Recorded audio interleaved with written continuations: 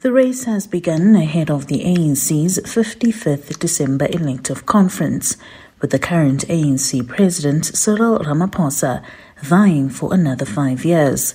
He's now received another endorsement to remain at the helm.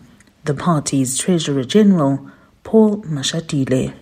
Members of the ANC feel strongly that the President should make himself available for another term. With the ANC still battling internal divisions, some didn't shy away from speaking their mind about early pronouncements on the matter. But as talks around the second term for Ramaphosa seem to be gaining attention, another issue has arisen: the position of the Deputy President. Previously, David Mabuza said he would leave it to the party. I never imposed myself on this position. I was elected.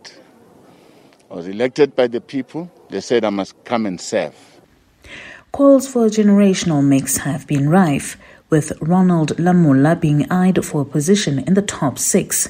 Political analyst Ralph Mateja explains. I think that the NC's succession is getting off to another, I would say, another strange start, in a sense that we hear about nominations before the time for nominations are officially open. What that means is just shows the level of anxiety among some of senior members regarding this succession. But Mateja says this could lead to further divisions. It is going to be another tense succession.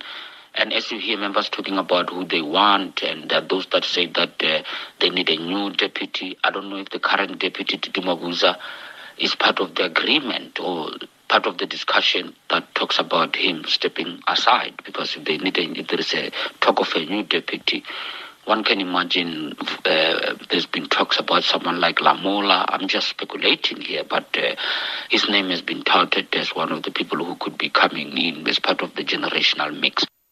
With all eyes set on how the 55th elective conference will end, there are names of some members of the ANC who have shown interest in contesting for leadership positions.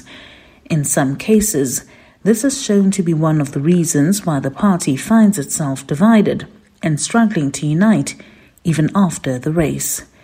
I'm Zoleka Kotashe in Johannesburg.